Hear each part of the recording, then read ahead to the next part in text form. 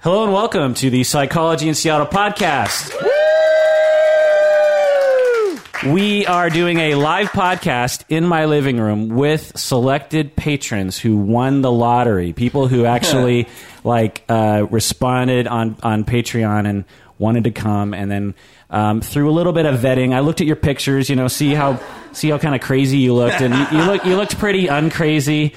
And so you're all here, and Berto is here, and so it's the day before the live event tomorrow in Antioch. Is everyone coming to that? Yay! Yay! That'd be weird if they're like, nope. Yeah. What live event? What's the point in that? This is the Psychology in Seattle podcast. I'm your host, Dr. Kirk Honda. I'm a therapist and a professor. Who are you, Berto? My name is Humberto Castañeda, and I clean shaggy carpets. So I thought we'd start with an old tradition in Psychology in Seattle for these awesome patrons who have come. Well, first, let's actually get a little tally of where you guys are coming from. So why don't you go around and All right. Where are you coming from? I'm coming from Vancouver, British Columbia, Canada. Were you born in Canada? Are you a Canadian citizen? Yes, I'm a Canadian citizen. I was born in Canada, but not in Vancouver. Okay. But your head is not floppy, which is weird. Okay. Very interesting. Very interesting. God, I used that joke before on the podcast. Every time he does that, I'm like, God, I hope she gets this. Oh, is there something to get? Oh. How about you? Hello. I'm coming from Ferndale, Michigan. Is that where 8 Mile took place? Sort of. I knew it. How about you? I am also from Ferndale, Michigan. Wait a minute. Did Do you guys know each other? collude? Yes. Very nice, very nice. Okay, so we have people from all over the country, including Canada. How about you? Where did you come from? Redmond, Washington. Redmond? That sounds so exotic. Yeah, exotic. I also am coming from Redmond. Oh, you guys are both... There's a lot of collusion happening here. Okay. How about you? Where did you come from? California. And how about you? Where did you come from? I currently live in Federal Way, but I do come from California just recently. All right. How about you? I don't recognize you. Who are you? Where did you come from? I came all the way from Dublin, Ireland, and I am FPL, our famous patron. Oh, you're the one. Okay, you give me grief online a lot. It's well deserved. All right. Fair enough. Is it strange that I'm surprised you have an accent? The weird thing about that is I actually have a very neutral accent. I used to have a really strong one when I was a kid. Can you emulate that at all? Yeah, no problem. Yeah, sound. Yeah, keep going. Yeah, tell us more. Yeah, go on. So let's start with an old tradition, tough or bluff. And Berto, I want you to challenge the patrons in the audience and see who is the smarty and who's the dummy. Is that the new name of the game? Yeah, Smarty or dummy. We're going to play Smarty Dummy. Tough or bluff, Berto. About 24% of people get no pleasure from music. 24% of people surveyed report they get no pleasure from music at all. So all right. What do you think? I'm going to say tough. Why? Because. Yeah, you're just sticking with tough. Do you like music? I do. So, yes, I think the majority of people... I feel like this microphone's very close to my face. It's a close range microphone. Yeah. Do you know people who don't like music? Is that what you're... Because I know people that like crappy music, but I think overall, most people like music. So I'm gonna go. What's crappy music to you? New Kids on the Block. What? It's ridiculous. What about the Chainsmokers? Do you like the Chainsmokers? No, I don't know who the Chainsmokers. I'm glad you don't like the Chainsmokers. It's a new band that everyone likes that I despise. Does anyone like the Chainsmokers? It's okay if you like them. One song on my playlist from the Chain, but it's a remix. Okay. What song do you like from the Chainsmokers? It's called I Don't Want to Say. Sounds nice. I don't want to say. Okay, so she said tough. She's saying tough. Yeah. So Michigan's saying tough. Yeah, I'm going to go tough. I could imagine that. That makes sense. It's bluff. It's way lower than that. What? Any idea? Any idea what the percentage actually is? Anyone want to guess? 6%. 4%. It's 4%. Okay. Yeah. So most people again, no pleasure from music at all. So it's just when they hear it, it's completely blank on Wow. it. Can you imagine that? How horrible that would be? That'd be awful, I think. They're not aware of the pleasure they're missing, so they're neutral. They don't care. True. Like me and the Chainsmokers, I suppose. All right, tough or bluff. Teens are much less happy than they were 40 years ago. Teens today in the United States are much less happy than they were 40 years ago in the 70s? So I think it's probably tough. Tough. Okay. I'm going to go with bluff. So you don't think they're much less happier today? No, I think they're happier. You think they're happier? Yeah. It is bluff. Teens are basically the same, but if anything, they're a little happier today than they were 40 years ago. Well, because you got like more video games you can play. That could be the reason. I mean, personally, our field has been trying to make it better for children and parents since the beginning of the profession. And so now you're going to take credit for it. Yeah, exactly. I mean, when I was in the 70s, teachers were allowed to essentially beat you if they wanted to. And they're not allowed to do it. So that's got to be 1% or a 0.1 percentage point a little bit more happier about Less that. beatings by teachers. I like it. All right. Tough or bluff, Berto? Adults are a little less happy than they were 40 years ago. Oh. So adults, people over 30 is what they say. Over 30? Yeah. So adults 30 and up are a little less happy than they were 40 years ago. Berto, who do you challenge to this one? Little less happy. I'm going to say tough. No, bluff. So you think they're a little happier? I think they are a little happier because I think back in the day, I think they were more inclined to like start a family sooner, and maybe that wasn't so ideal. Like I think adults now are having less children, going out to bars, having fun. That's what I think. I think adults are happier now. Okay, so you're going with the irresponsibility theory. All right. More freedom, more happiness. I'm going to go bluff. Wait. Bluff means... No, she said bluff. I'm going to go tough. I think adults are a little less happy now because the life pace is too fast and they don't get to just sit back and enjoy a cigar. It's possible, but yeah, research shows that it's tough. The adults are a little less, not that much less happy, but so I was right. a little less happy. Yeah, it's tough. Yeah, you're right. All right, Berto, tough or bluff? People are more attractive in a group than when they're alone. Right. Like a group of people is coming towards me. And you're like... And I'm like, wow, that group is attractive. Each individual is more attractive. But if they're by themselves, I'm like, yeah. Okay. Yeah. I see. So the statement is they are more attractive as a group. That would be tough, right? Okay. Each individual is more attractive in a group. Do you want to answer? Okay, great. I do want to answer because I know the answer. Oh. Because of Barney Stinson from How I Met Your Mother, and it is tough. Okay, you're using the Barney defense.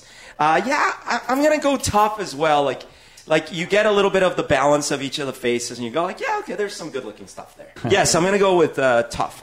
Well, y'all are right. It is tough. Yay. People tend to be rated as more attractive when they are in a group than when they're by themselves. So like the folks in these two couches, they're together. They're more attractive than the folks over here by themselves. So, yeah, that's... The closer there you go. Yeah. I was just wondering if it's because when you see someone in company of someone else, then your mind computes it as somebody chose them. Yeah. They are desirable. Right. I see. Like if you see them with a significant other, for example. Or just with a friend or even with an acquaintance. It's okay to talk to them and they're fun. They're friendly. Right. Okay. More inviting. Less danger. I see that. I can see that. What if the person they're with is a really dangerous looking person? Or they're looking at him like, save me. Get me away from this person. You're like, oh, they chose them. That's good. All right, next one. Tough or bluff, Berto? 12% of U.S. psychotherapists have never been in therapy. 12%. Never in their life been in therapy. Wow. Tough or bluff, Berto? What do you think? Oh, Liz from Michigan has a okay. I think it's bluff. Yeah? I think more therapists. Have significantly more? Because he's not pulling a Berto, are you? Haven't been. Yes. More therapists have not been than 12%. Okay. Yeah. What's your number? Yeah, what percentage do you think have never been to therapy? 30. Okay. 30%. What do you think, Berto? 12%. Oh, my God. I'm going to root for the therapist. I'm going to go bluff. It's 6%. Okay. It's tough. 12%. Oh. Not 30%, but 12%. Okay. So what did I say? Bluff. You said 6. Yeah, but I said bluff also. So we both were wrong. Yeah. For the different reasons. Yeah. It's not a requirement? No. For some people, like our program, it is, but for some it isn't. And I consider that to be just a massive flaw. Yeah, to be a therapist and have never even tried it yourself.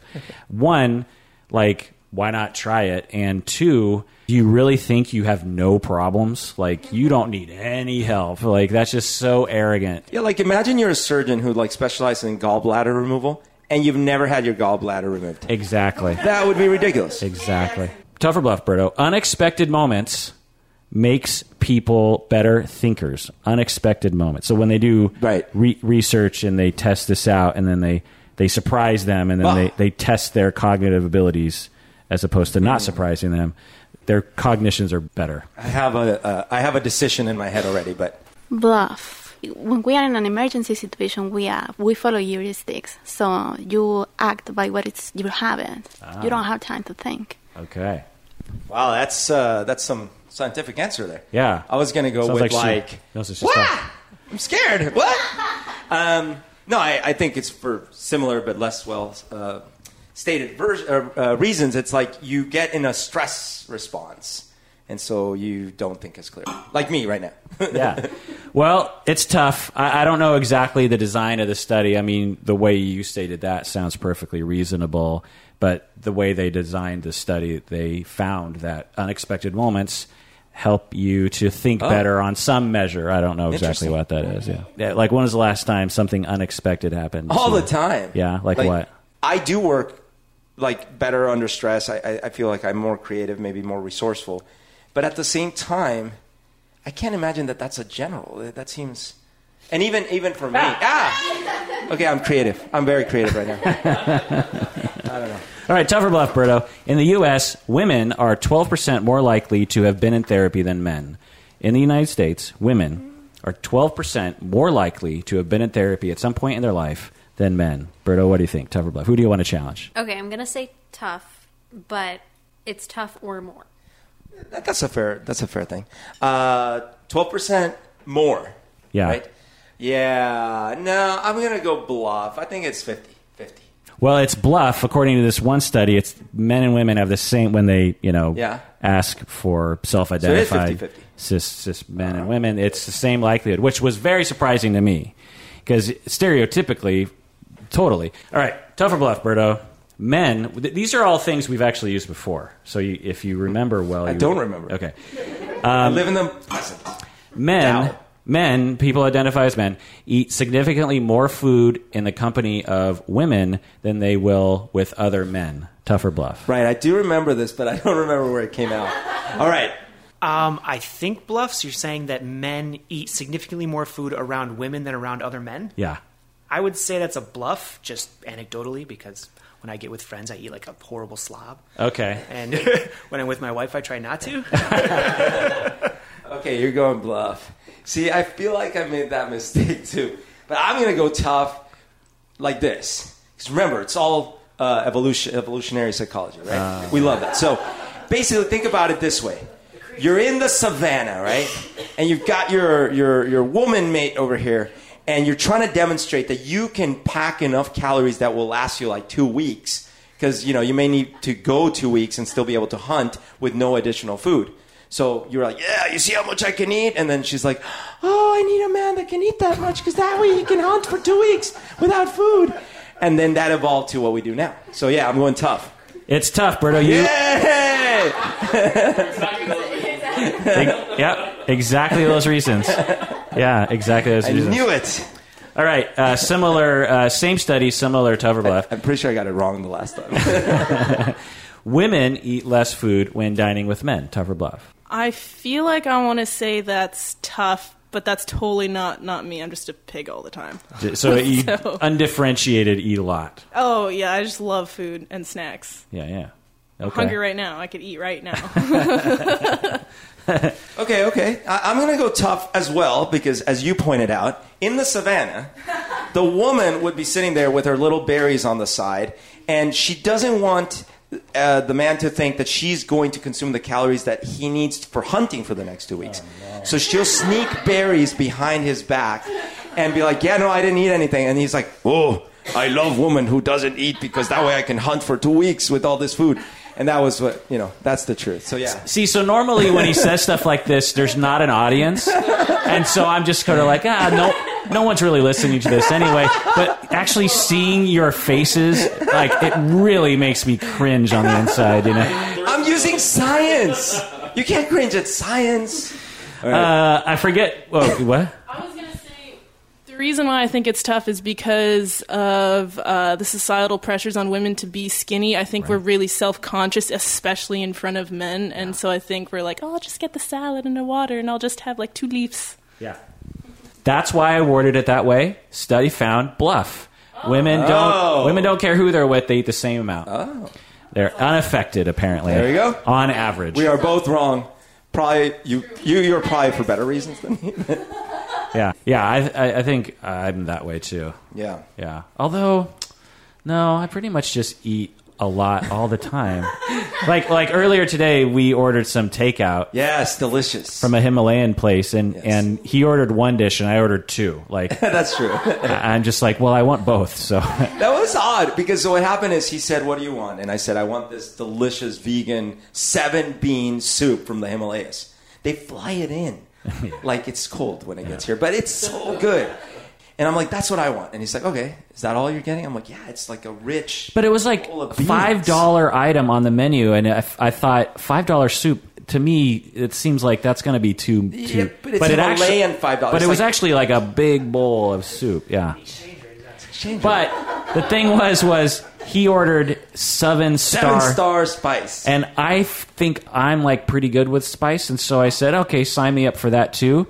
It was the spiciest thing I've had in probably 20 years. Like, I was like just not doing well. Well, because then what I realized is you had added. So I was like, what are you getting? You're like, oh, I'm getting the chicken and one of those 2. And I'm like, oh, you might want to tell, because we put the note, please make the soup 7 stars. I said, oh, you might want to tell him. It's like, no, I'm fine. I like spicy. I'm like, oh. Yeah. I mean, I do, but I didn't realize that. So normally they only go up to 5 stars.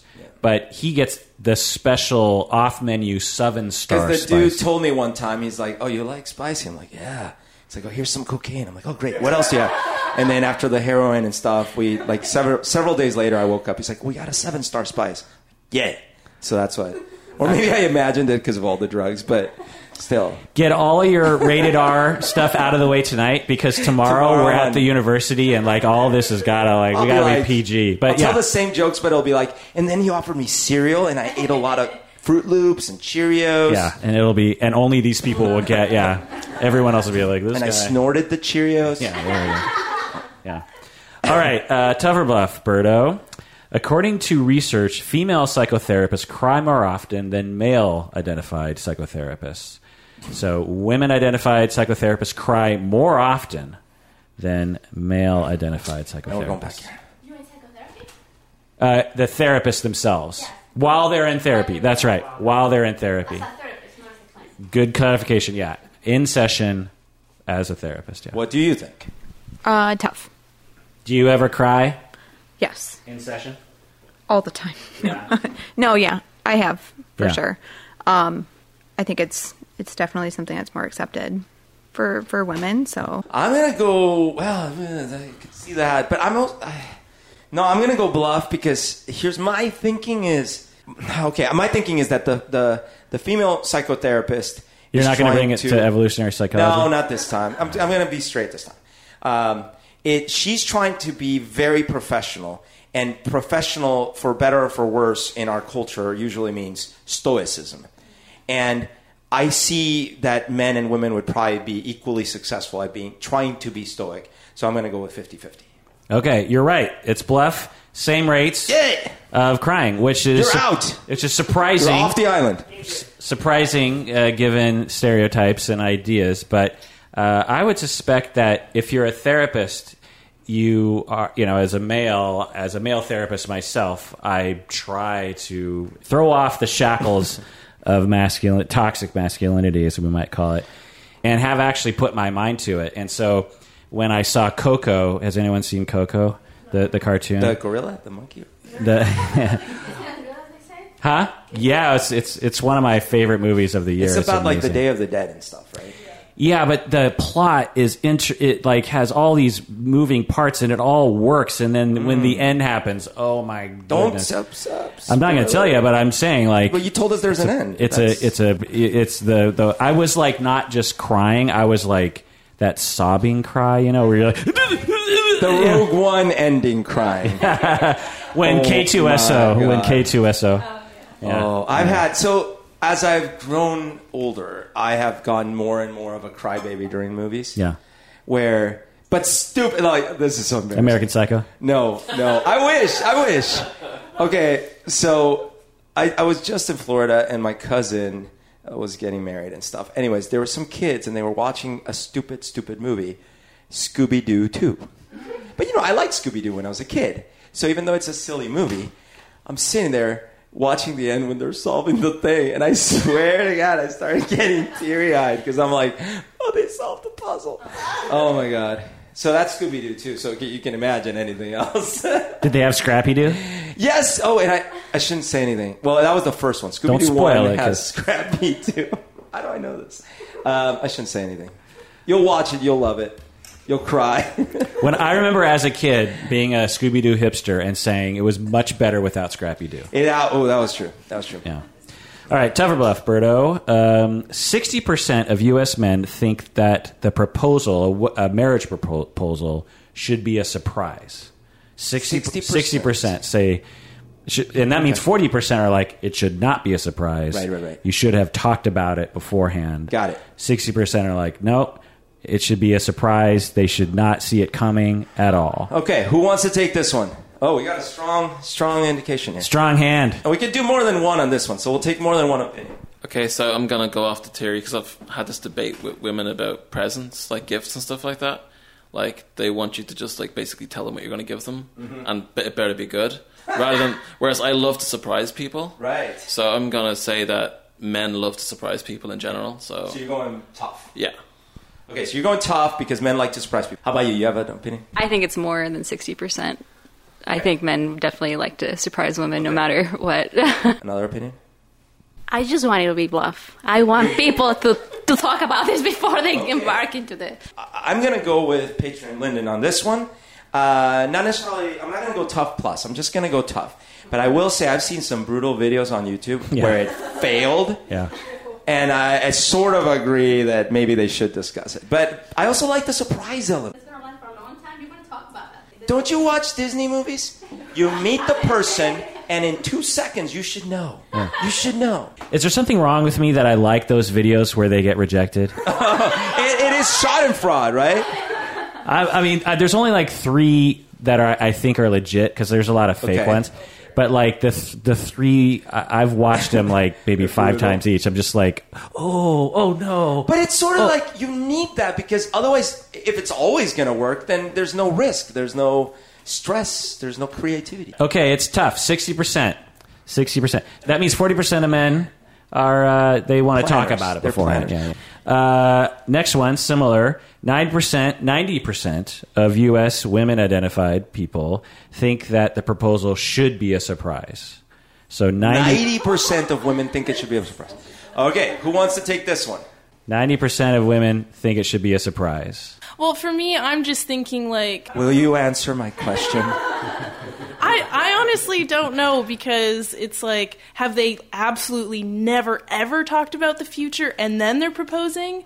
Or is it maybe they vaguely talked about it and then surprise proposed? I think it's the second one, yeah. So look, they met at her sister's, like, opening the doors to the palace party. Okay, that's what happened. Yeah. One of them has secret powers. Oh, man. I really don't want it to be tough, but I think it's tough. Again, I just want it to be bluff. Oh, I see. You're being hopeful here. Well, no, I'm going to go bluff because I don't think it's 90%. What do you think it is, Berto? I think it's like the same as men, 60-40. You were right, Berto. It's bluff, 65%. Yay! So about the same. About the same people want it to be a surprise and not a surprise. I think the sentiment is still right, which is that more people than not want a surprise, which may lead to problems. But all right, Berto, tough or bluff. Around the globe. Can I say something crazy? Yes, please. Will you marry me? Can I say something crazier? Yeah. Yes. What movie's that? Frozen. Oh. Let it go, Yeah, I remember that one. Around the globe, men have higher levels of self-esteem than women. Men have higher levels of self-esteem. Okay. Around the globe. So this is worldwide. Where men in the United States is a small percentage of the world. Bluff, because masculinity just is like too much. Like there's just too many expectations of masculinity. There's like no room to, yeah. So I think the expectations are too high. Across the world, more men find it harder to be self-confident because the expectations are too high. Something along those lines. Okay. And so if I said bluff, it means... So I'm saying you're saying bluff, basically. Men have higher self-esteem. Yeah, no, self-esteem, that is a tough one.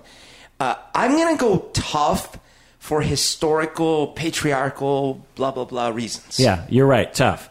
Who knows why and how do you measure self-esteem exactly on the research design, but when they survey everyone around the world to rate their self-esteem, men tend to rate themselves higher. I was thinking that since masculinity is related to agency, and Yeah. agency is somewhat related to self-esteem. Right. That's I think a fair Agency, speculation. interesting. Yeah, Like a modeling agency? Yeah.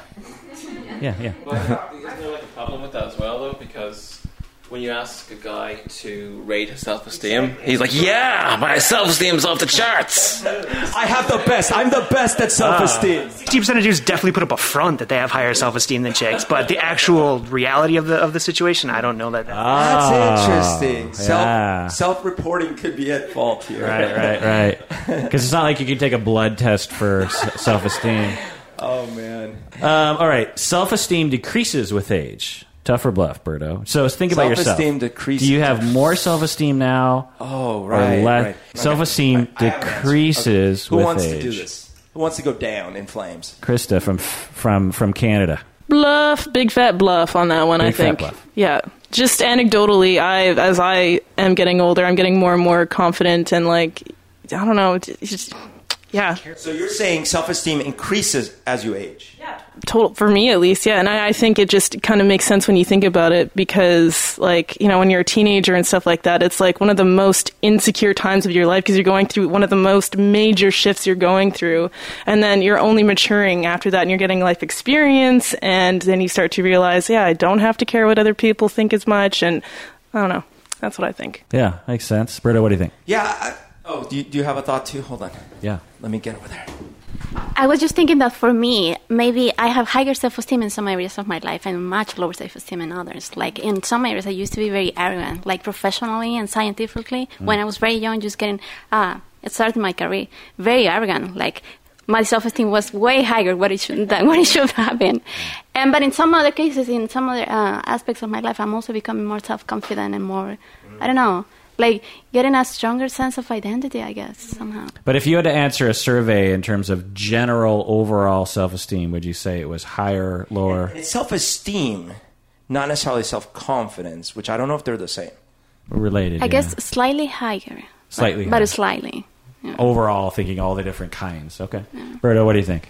I mean, I'm going to agree that it's tough is that, bluff. I'm going to go bluff because I do think it doesn't decrease as you age. But I am going to say that little kids, it might be a curve. Like you're little, you're like, yeah. And then you hit like, I don't know.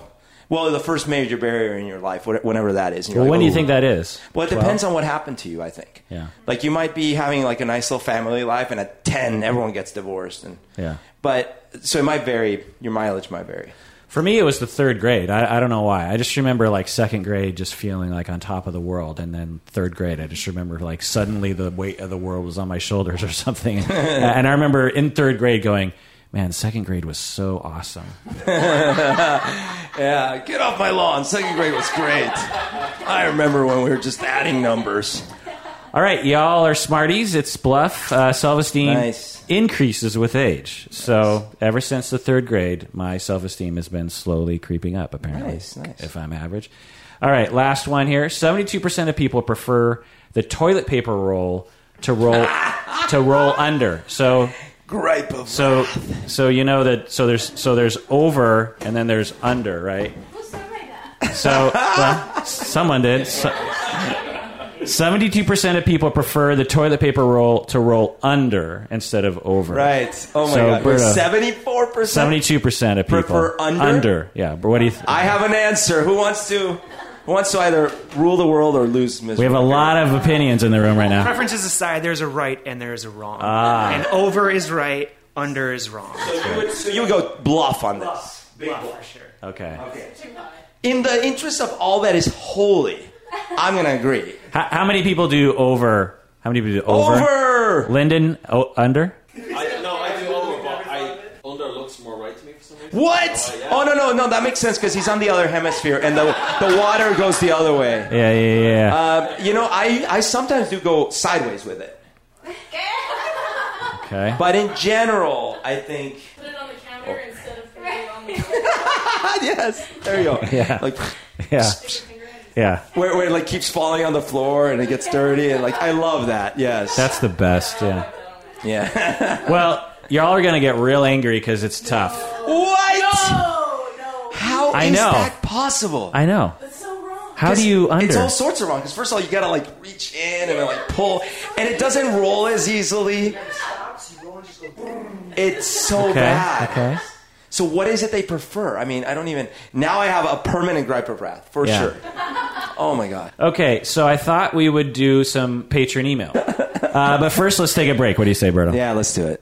Okay, so patron email from patron Norma. Norma writes, top 10 best and worst therapists in movies and TV shows. Ooh.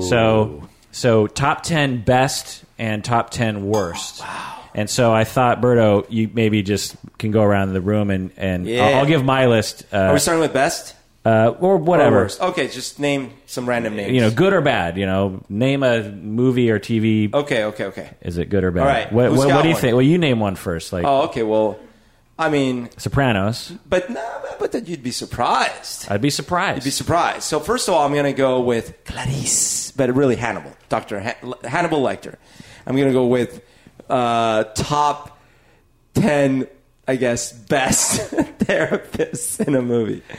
I mean, it worked. So my criteria, It worked. what my criteria is depictions that I can stand behind. That I can get behind. Hence Dr. Yeah. Hannibal. Was he a talk therapist or was he a psychiatrist? Psychiatrist, I think. Did he do talk therapy too? Well, I don't know, but he talked the hell to her and got her to actually find the criminal. I mean, if I'm going to go to a therapist who's going to make me find the bad guy that I'm chasing after, I'm down with that. Okay. Even if he might eat a little bit of me or something, that's okay.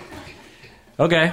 As long as I understand your criteria. Just like a finger, nothing major. You can live without a pinky. So anyone else have a movie or TV show therapist that they want to say is all right, really here bad? we go. But I would say Robin Williams in Good Will Hunting was a great example of a therapist. Authentic, Yeah. legit, more so than Gypsy. Naomi Watts in Gypsy, which is the most recent that I can remember, but there's a lot of bad. That's a great choice. I don't know why I wasn't thinking of that. I, first of all, love that movie. And we've talked about this on the podcast before, how when it got to that moment in that movie where he was, I'm going to repeat almost literally what I said before. It's not your fault. Yeah, right before that, but it was before that. It's not your fault. No, but it was... It's not your fault. No, in most movies, they would have some trite speech that he gives, and Matt Damon's like, "Oh, you're right." But no, I was seriously thinking this movie is going so well, it's going to jump the shark, because I can't imagine a thing he could say to this hard-headed kid that would realistically flip him. But they did it. The script was so good that he's like, "Love, you haven't actually," and I was like, wow, okay, bravo. That was good. So in addition to agreeing with you that it seemed like a good depiction, I'd want to go to someone like that, they actually showed it working, which, for example, The Sopranos doesn't really. It's arguable, right? We can get into a whole Sopranos thing. I love that show. But it's very arguable whether it actually helped him at all. Well, in the he went originally for panic attacks, and it did help him. And she gave him a medication, too, and stuff. And that's true. That's fair, but he got to the root of it, relating to his dad and all that kind of stuff. But it also helped him become he used it to his own means to become more. Well, that's a tricky one because for therapy to work, he would have to become a better, gangster essentially, right? Yeah. So that's true. So I had Good Will Hunting in my top list as well, but there was a moment when he tried to strangle Matt Damon. in session, and I would say like, my woman again, I will end you. no matter how good of a therapist you are, if you try to strangle your client, like I think like if that was a real life situation. But this was the 90s, though. You could strangle your clients back then. It's true. Yeah, and it wasn't like a minor. I mean, he was going to rip his head off. Yeah. So anyone else? Anyone else got one? Yeah. All right, here we go. This is kind of a little bit obscure and spoiler alert, but there's a therapist in an episode of Dexter. Spoiler. Yeah, sorry. And it's, what season? What season? I think it's season 3, maybe. Okay. But he's just really cool. Like, he really floors and surprises Dexter and stuff like that. It's nothing to do with him being a good therapist. He's just like, if you knew nothing about therapy, you'd be like, oh, that guy's awesome. I want to do his job. Okay. So it's less about whether it worked or not. It's just his demeanor is cool. Okay. But also, the other part about that therapist that you left out is that he was a serial killer and he would murder his clients by convincing them to kill themselves and then depriving them of their psych meds. But that's like Hannibal. We're okay with Dr. Hannibal, so it's okay. So when Lyndon was describing it, because I forget that season, I had it in the good category, and then when you started talking, I still haven't heard the bad. I'm not sure. Yeah. I don't remember the actor's name, but it's Paul from In Treatment. Just because the whole series is about psychotherapy and about the psychotherapist, and he made many awful mistakes, but he also did some. Yeah. What show? Paul? Oh, from In Treatment. In Treatment, yeah. In Treatment. I've never seen that. Yeah, so that. is he a good therapist or a bad therapist to you? I mean, he did horrible things. Like, he got involved with one of his clients. Right. The first, I think it was the first case that they depicted in the series he got involved with. He fell in love with her, and he got involved with her in some way, so...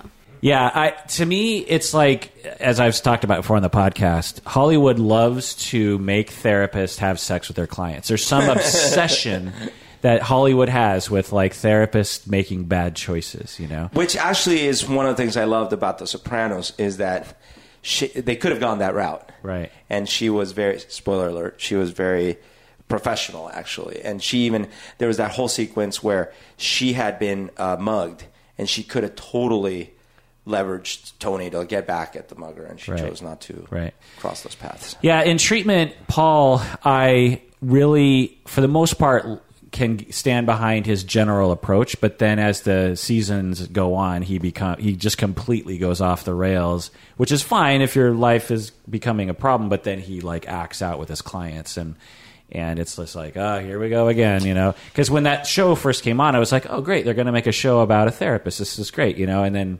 really quickly, it's like, oh, here we go again.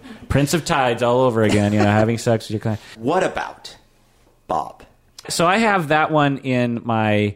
I don't know if it was good or bad, but he has a lot of problems. He does, yeah. Because it wasn't horrible, but he didn't know how to draw a boundary very well, That's right. And then he slowly spins out of control, But that's kind of a hard one because it's like, what if one of your clients like pushed his way into your family's life? So deeply, yes. Yeah. New Hampshire? Anyway, so I decided to sit down and make a list of all the different, and I forgot about Gypsy, actually. Yeah, Gypsy's terrible. And I tried to come up with my top 10 best, and I couldn't. I could only come up with 2. Oh. Out of a list of, 30. And that's Hope Springs. Steve Carell plays a couples therapist. It's a little unknown movie with Meryl Streep, and but Steve Carell, Michael Office. from The Office, plays a couples therapist that I can get behind. It's like good couples therapy. And Ordinary People from the early 80s. Oh. Yeah. With what's his face from Judd Hirsch from Taxi, and Timothy Hutton. Pretty good. It's similar to Good Will Hunting without the strangling, What about Dirty Rotten Scoundrels? I mean, there's some really good therapy illustrated there with Root Prick not Root Prick, but when have you guys seen it? It's not Spoiler actual alert, therapy, right? It's like they're acting like therapy. Yeah. By the way, it's a great movie. It's one of my favorite comedies. Yeah, so good. Yeah, it was one of my favorite movies as a kid. But just okay, so these are all the bad ones. Star Trek: Next Generation. Deanna Troi. She's just like completely like ineffectual, you know. But in the I always future, it's like okay. any empath in the future, you know, like in these sci-fi movies, they're always like, I sense something is happening, and then boom, it's right there. They never sense it, and it alerts anyone. It never gives them an edge. It's always just like a plot device to like raise the tension, you know, and then boom. Anyway, because just once I'd like Deanna Troi. Can you tell I watch a lot of Star Trek? But just once I'd like to see Deanna Troi go like, I sense something, and then that actually helps the crew. Like, oh, let's point our phasers this direction. It never works out that way. Anyway, A Dangerous Method, which is about Jung and Freud, with Michael Fassbender. Again, sex with client, but that's like an actual story, a real story. Girl Interrupted, if you remember that, there's like tons of therapists, and they're just off. One therapist is kind of okay, but there's just this terrible therapist in that. Cuckoo's Nest? Cuckoo's Nest. I was trying to remember if there was an actual psychotherapy scene. I mean, it's obviously a psychiatric. Meds, I don't know. Yeah, but I don't remember an actual talk therapy scene. But yeah, that would be an example of abusive. 50-50 with Anna Kendrick. And with Joseph Gordon-Levitt. She's terrible. I mean, is she the therapist? Yeah, they play it up. Actually, it's kind of like a meet cute the way they play it up. It's like. But yeah, she's just an awful therapist. Unbreakable Kimmy Schmidt with Tina Fey. Anyone watch that? She gets drunk with her clients. Yes. Prince of Tides, Barbra Streisand has sex with her client's brother. Mumford, he's acting like a therapist and he isn't qualified. And he actually has sex with his client. Arrested Development, David Cross, the analrapist. He's the only analyst therapist, but he's always an analrapist. David Cross. Yeah. Couples Retreat with Vince Vaughn. There's like actually Ken I did Jeong. see that. That was horrible. Yeah, Ken Jeong actually plays. It's just terrible couples therapy. The Departed. Leonardo DiCaprio, because he's traumatized by, and he actually goes to a therapist, and she's awful. Clockwork Orange. Oh, right. Terrible. Okay, so that's the bad. Now, these are just sort of like in between. You got Frasier, Kelsey Grammer. Did they show him? I never watched it. Well, you know, he on the air, he's, you know, trying to he's help. got a radio station. Yeah. Like these weirdos that talk into a microphone saying stuff about the brain. In Seattle. Oh, man. The Perks of Being a Wallflower, Joan Cusack. It's a pretty good scene. It's just at the end. But I felt like she's moving too fast, actually. MASH. Did anyone remember the TV show MASH? From my memory, I remember it being okay. Equus, which Richard Burton I've talked about. Ooh, I love that movie. Silver Linings Playbook, The Therapist is okay, I thought. Analyze This with Billy Crystal. Yeah. You know. And then there's a new show that we started watching called The Alienist. Has anyone seen this new show? I've heard of it. Yeah. I'm not sure. It's actually, it seems like Dexter in the 20s. Or Dexter. It's not like, about aliens? No, so they used to call people like me alienists. Really? Because they thought that people who had mental illness were alien to themselves, and you know, like they had lost themselves, or you know, and so they were alien to themselves, and so you were an alienist. So could you have illegal alienists? But I'm bummed. Okay, so another. Hold on. What did you think about Keanu Reeves in the movie about anorexia? So he never. So that's To the Bone. Yeah, about anorexia, and Keanu Reeves plays the head therapist at the group home, and yeah, I thought I could get behind it. I mean, they're trying to make a complex situation into an hour and a half. They can't be realistic because it'd be too boring, you know? But I thought his vibe was pretty cool, you know? What about the Oracle in... Thanks, Keanu. What about the Oracle in The Matrix? Right. That was a pretty good therapist. She's pretty good I was just imagining Kirk watching the movie about Freud and then going, oh yeah, sleep with his client, here we go, Hollywood. Yeah. How typical Hollywood. Yeah. It's actually interesting because I have a lot of Jungian friends, you know, therapists who are Jungian, and they hate that movie. You know, they were going to it thinking it was like, oh, finally a movie about Jung that we can, you know, get behind it. And it's like him just, you know, not only having sex with his client, but like brutal S&M style kind of sex, you know. Have you not seen it? No. Yeah. But now you're intrigued, though. I had not seen it, but now I know that I need to. Actually, someone on YouTube asked us to talk about Logan Paul. Right. What are your thoughts on Logan Paul? So does everyone know what happened? Do you guys know? He's a YouTuber, and he does a lot of like random, somewhat controversial shows, but episodes. But he gets a lot of views. And then one day he decided... He's basically a YouTuber for 13-year-olds. He does a lot of pranks. Yeah, it's for a younger demographic. He'll like run around a mall and like hit people and it's and like it's like hee, and then they run around and they edit the video down, and if you watched it you'd just be like what, but like 13-year-olds just eat this up, and he like has earned millions upon millions of dollars on and so he decided to go to Japan, just take a trip to Japan, and then he did a whole episode on with clips from Japan. But during the episode, which, by the way, he was doing a lot of things that were disrespectful to the culture. Right. That alone was bad, but within his demographic, that wouldn't have lived. No one would have heard of this video. But he did. What happened is they went to the suicide forest, which is a famous forest in Japan, where I guess a lot of people go to kill themselves, and they actually went to it, and they came across a dead body.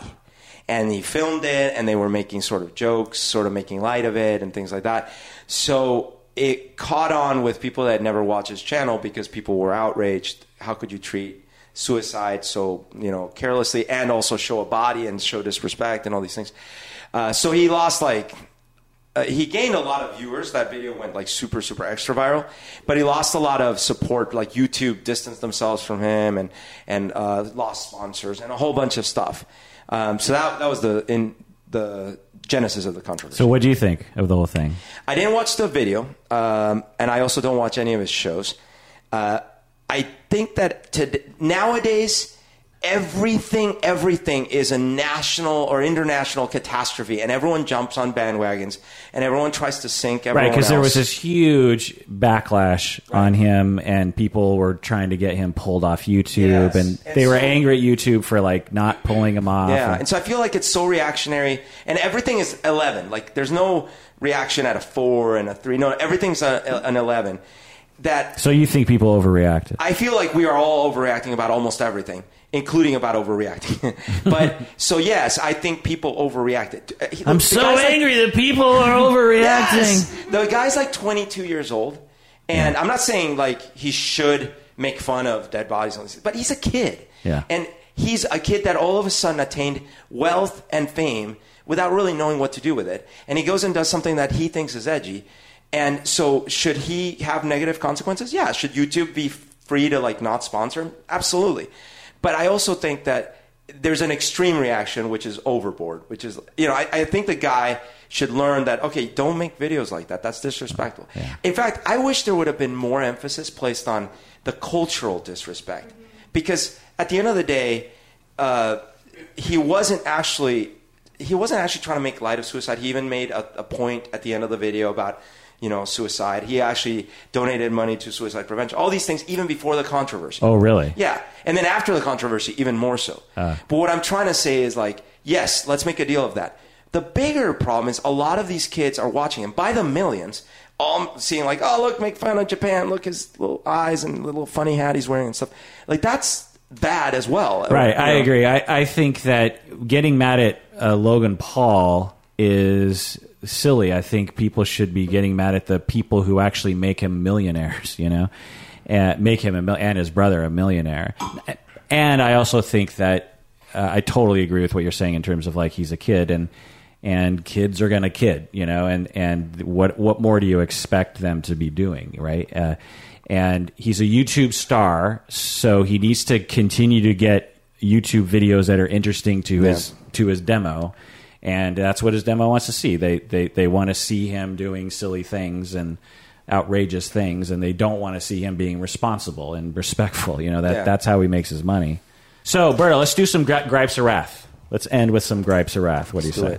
So, do you have a gripe? I do. Let's hear it. So, does anyone like hot sauce here? Okay, we got 1, 2, 3. Do you guys really love it, or just a little bit? It's you're a big hot sauce. Okay, so he would have liked the beans the bean soup tonight. You would have really enjoyed it. When I moved to this country, I was 15, and even though I came from Colombia, I did not eat spicy at all. Because, like, I grew up in Bogota, which is, like, the center of the country, so food was mostly bland. I mean, there's a little salt, maybe a little pepper, and that's about it. We had a thing called ají, which is little, teeny little peppers in water with a little cilantro. But anyways, and so I was not exposed to spicy food at all growing up. And I moved up, and almost all my friends were Asian, and all sorts of Asian. Like, I had Japanese friends, Korean friends, Vietnamese friends, and Korean. I said Korean. Anyways, so they all ate very spicy, and at their houses, like, the moms cooked spicy food. I remember going over for dinner to my friend's house, and I get just some rice, some kimchi, and some other stuff. And I tried the kimchi, and it was so spicy. And I'm sure nowadays I wouldn't even feel it, but at that point, I was like, how could you eat this food? So slowly I started developing a taste for it, and years later, I now love the stuff. I cannot get enough of it. So when I go to a restaurant, I usually ask for hot sauce. But quite often, it goes something like this. I'm like, the food gets delivered, and I go, actually, no, before I even get the food delivered, when I order it, I said, also, do you have any hot sauce? And they're like, oh, yeah, absolutely. What would you like? I'm like, whatever, Tabasco, whatever you have. They rarely have really spicy stuff anyway. So I'm like, well, whatever you can give me. Food arrives, no hot sauce. And I'm like, okay. So I say, excuse me, could I get some hot sauce, please? They're like, oh, yeah, right away. I've been with you when this has happened. Yes. You'll say it and they'll be, okay. Yeah. And then, like... Nothing. Yeah. And I'm sitting there waiting to eat. Right, so everyone's food comes, and then everyone just starts chowing down, and he's just sitting there. I'm waiting because I want the hot sauce in my food, not after the food. And so I'm like staring at the little fork. This just happened to me the other night. I'm like staring at it. I'm like, so another waiter or waitress comes by, and I'm like, oh, excuse me, do you guys have any hot sauce? They're like, oh, yeah, okay, I can get you some hot sauce. And oftentimes, I have to ask like 3 or 4 times. Sometimes it never comes, and I finally just like give up and just start eating my little food, and you try to like food. Imagine capsaicin. Oh, this could have been so capsaicin-y. Oh. Yeah. But why is that, do you think? Why don't they remember? Yeah, they remember water or something else. Maybe not enough people ask for it. Maybe they're just. But why don't they? Leg, maybe. Right? Why don't they just like we don't have it, or I don't know where it is? I mean, the other day they had it because eventually it came, but I had to ask 2 different people. So I asked a total of 3 times. Is it a bottle or is it in the bowl? No, they brought it in a little container. Right, because in a container, they have to go to the cook and say, like, I need... It's essentially like an extra like step. A side order. But a lot of times they just bring the bottle. Yeah, which would make more sense, of course. And so it's one of these decision points. Do I just start eating my food as it is, as the chef, quote-unquote, intended it? Well, or bring your own. So I have a friend who travels with his own. But I've told the story of his mishap one time because of this decision. What happened? Okay, so... Did it break in his pocket? This is a friend who is half Thai. So he eats very spicy. In fact, him and I bond over the spiciness level of stuff. It's great. And one year, he came back from a trip, and he had a little bottle. It was a little vial, like the size of my thumb. It was a very small vial. And it was... deep blood red looking, right? And it was like 2 million Scoville units, which, if you know, is pretty spicy. And so it says, it's got warnings, like don't get on your hands, definitely don't get in your eyes. So he goes to show me in the trunk. He's like, check it out. I brought it because we were going to go eat pho. Oh, no, it wasn't pho. It was udon soup. Okay. So he shows it to me, but it had leaked a bit. So he gets some not blood, some of this stuff, it looks like blood, on his hands. And he's like, oh, man. So we go into the restaurant. He's like, okay, I'm going to go clean stuff up. He goes to the bathroom, and then he comes back a little later, orders his food, and the soups come, and he's like, I'll be right back. Goes again to the bathroom, and he comes back. Oh, sorry, and he doesn't come back for like 15 minutes. And in the meantime, I'm eating my soup. I'm like, what's going on? I hope he's okay. He finally comes up, red, and this is a dark individual. Not super dark, but he's pretty tan, and he's blood red and sweating profusely, and his eyes like bloodshot and white. I'm like, what happened? He's like, dude, you don't understand. So the first time I went and cleaned off the thing, I washed my hands. I'm like, yeah? Well, the second time I went to use the bathroom, I'm like, oh God. There was apparently still enough stuff on my hand. So it started burning like crazy. So I had to like get on the sink and put one leg up and just like shovel water for like 10 minutes. I'm like, oh my God. Downstairs. Oh, yes. Downstairs. Downtown Julie Brown. Man. So you only saw upstairs. I only saw the upstairs repercussions. Later that night, of course. You looked at the downstairs. But it was hilarious, and also, you know, I felt bad for the guy. Yeah. Because, I mean, I've gotten a little bit of stuff in my eye for fun, and it's great. Anyways, that was the story. He's very poised. And like if he were here, he would be like, you know, the cool. Yeah, chill. Yeah. I'm trying to imagine with his leg up on the sink and just like splashing water. Right? Yeah, exactly. I mean, he probably found a way to lock the door. Well, no, I think he told me that there was no, like, that the lock wasn't working. So I think he was leaning up against the door so no one would come in. Yeah. And he had, oh my God. Yeah, and he's like super excited about this going on the internet right now. Right? Absolutely. You probably need to not, if you just exclude the name, we'll be cool. Okay, so I thought we'd end with a brand new segment we've never played before, and it's called Guess the Fart. So I want you to pass out these things and pass them out, like give them to everyone. Oh, I thought you meant we're gonna fart, they're gonna pass out. Is that no? Okay. Give one. Each one of you gets one of these. So these are the names of farts. So smell them and tell us what. So as you can probably imagine, you have names on this little card, and you have to guess which name goes with which.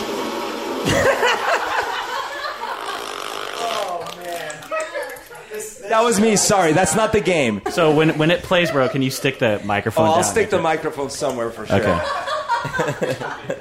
I'm going to play 5 different farts. Now, I'm not going to play 8. There's 8 options. There's 5 right answers and 3 red herrings, okay, if you will. It should be obvious to you. Yeah. In fact, the first one is called a red herring. No.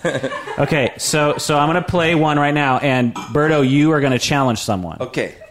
So you're going to go head-to-head on fart identification. Fart identification. Okay, so ready? I need complete silence. Can you put the... All right, who wants to take this one? Let's get it again. Let's get it again. Let's get it. This is making me need to use the bathroom right now, honestly. Okay. Let me look at the names because I need to see. Okay, I think I've got a... What do you think? Quack. You think quack. Okay. I'm going to go honk. Berto, you're right. It's honk. Yes! I know my farts, man. Okay. Okay, let's just hear the honk again. Jesus. Okay. So I'm gonna play another one, and we're gonna try to identify the fart. So this is a new. Okay, that is called the rainbow. The rainbow sparkle. Okay. So quiet. Play it again, Sam. All right. Anyone care to wager? Wager to care. I'm gonna go with the quack. Okay, this time you're going quack. What do you think? You agree with that? Yeah, sure. That does sound quacky enough to me. I'm going quack. You guys are amazing. That is the quack. This crowd over here, very good at identifying farts. Okay, so let's try number 3. Okay, let's hear that again. I can never get enough of that. I mean, okay, who wants to take a crack at that one?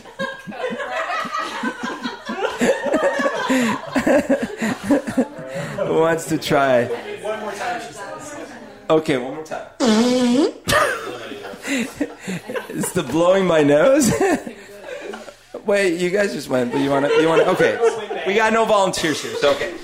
I'm gonna go with the brown mosquito. Brown mosquito. Yeah. Honorable mention for windbag. Yeah. Wait a minute. Play that again. Brown mosquito sounds... Yeah, I could see that. But what did you have? No, I thought if it's not brown mosquito, it might be windbag. But I'm sure it's brown mosquito. Brown mosquito? What's your first answer? Windbag. Windbag? It's Mary, right? Yeah. Mary's excellent. She gets it's windbag. Windbag. Oh. I was a windbag. Yeah. Very good. You got us that time. All right. Dialing it in. This is number 4. You may file.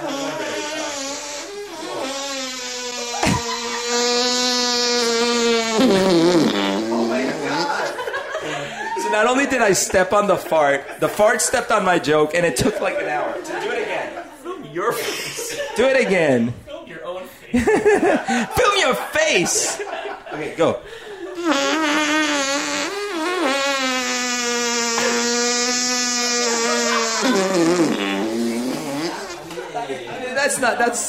That's not human. Eyes without a face, fart without a buzz. All right, challenge, Berta. Okay. You're going brown mosquito. That's the brown mosquito. I mean, that sounds like an atomic bomb or something. Wipe out. I guess so. Yeah. Okay. I'm going brown mosquito. What about Mary? What do you guys got? Flyby. Oh. No, I'm not doing the flyby on this. You let me down, Mary. It's the brown mosquito. Brown mosquito. Because a flyby would have to have a little more, yeah. That's a little bit more wispy. Yes. I was surprised, though. This sounded like a mosquito seems so light and airy. This thing was more like the locust swarm. You guys are talking about it like a fine wine. I'm detecting a little nuttiness. All right, okay, last one, number 5.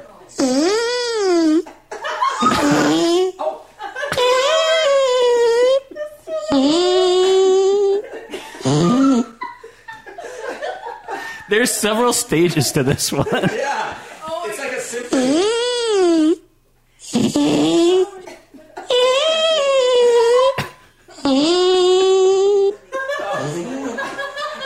There was one more movement left. That's when you really have to let it out, and you don't want to, but you're trying to muffle it, and it's just making it louder. You're just shooting yourself in your own foot by trying to muffle it. Muffler, because you're trying to muffle. Yeah, he's trying to muffle it. Yeah. Is he giving us hints here? No, that's not a hint. yeah. Any other guesses? I'm going muffler. Chris is going muffler. I mean, that's not a hammer. That's not a hammer. Now that's a hammer. Yeah, hammer. Yeah, that'd be right. too. Yeah. So muffler could be it. Yeah, it's not a wipeout either. Like a wipeout, I can imagine. Wipeout would be like. What do you got? Muffler? I'm gonna go wipeout. I like wipeout. You like wipeout? Wipeout, anyone? Muffler? Muffler. No, we did win back. We did win back. She was. You did the win back, right? Yeah. No. Muffler. It's the muffler. Anyway, what was that song from when we were kids? Everyone likes the muffler man, the muffler man, the muffler man. It is. No one got it right. It's the flyby. What? Flyby. Let's hear. I challenge that. I'll play the muffler. I'll play the muffler.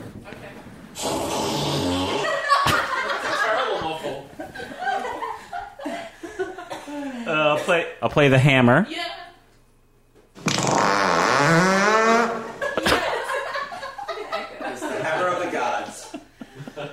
What was the other one I didn't play? The what? The wipeout. Oh God, where's that one?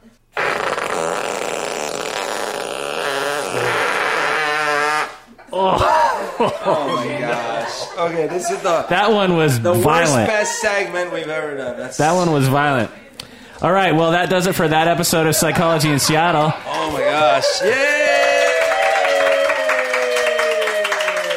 We survived the muffler. Oh wait, it wasn't the muffler. The flyby.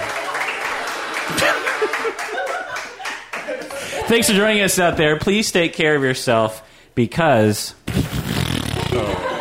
you deserve it.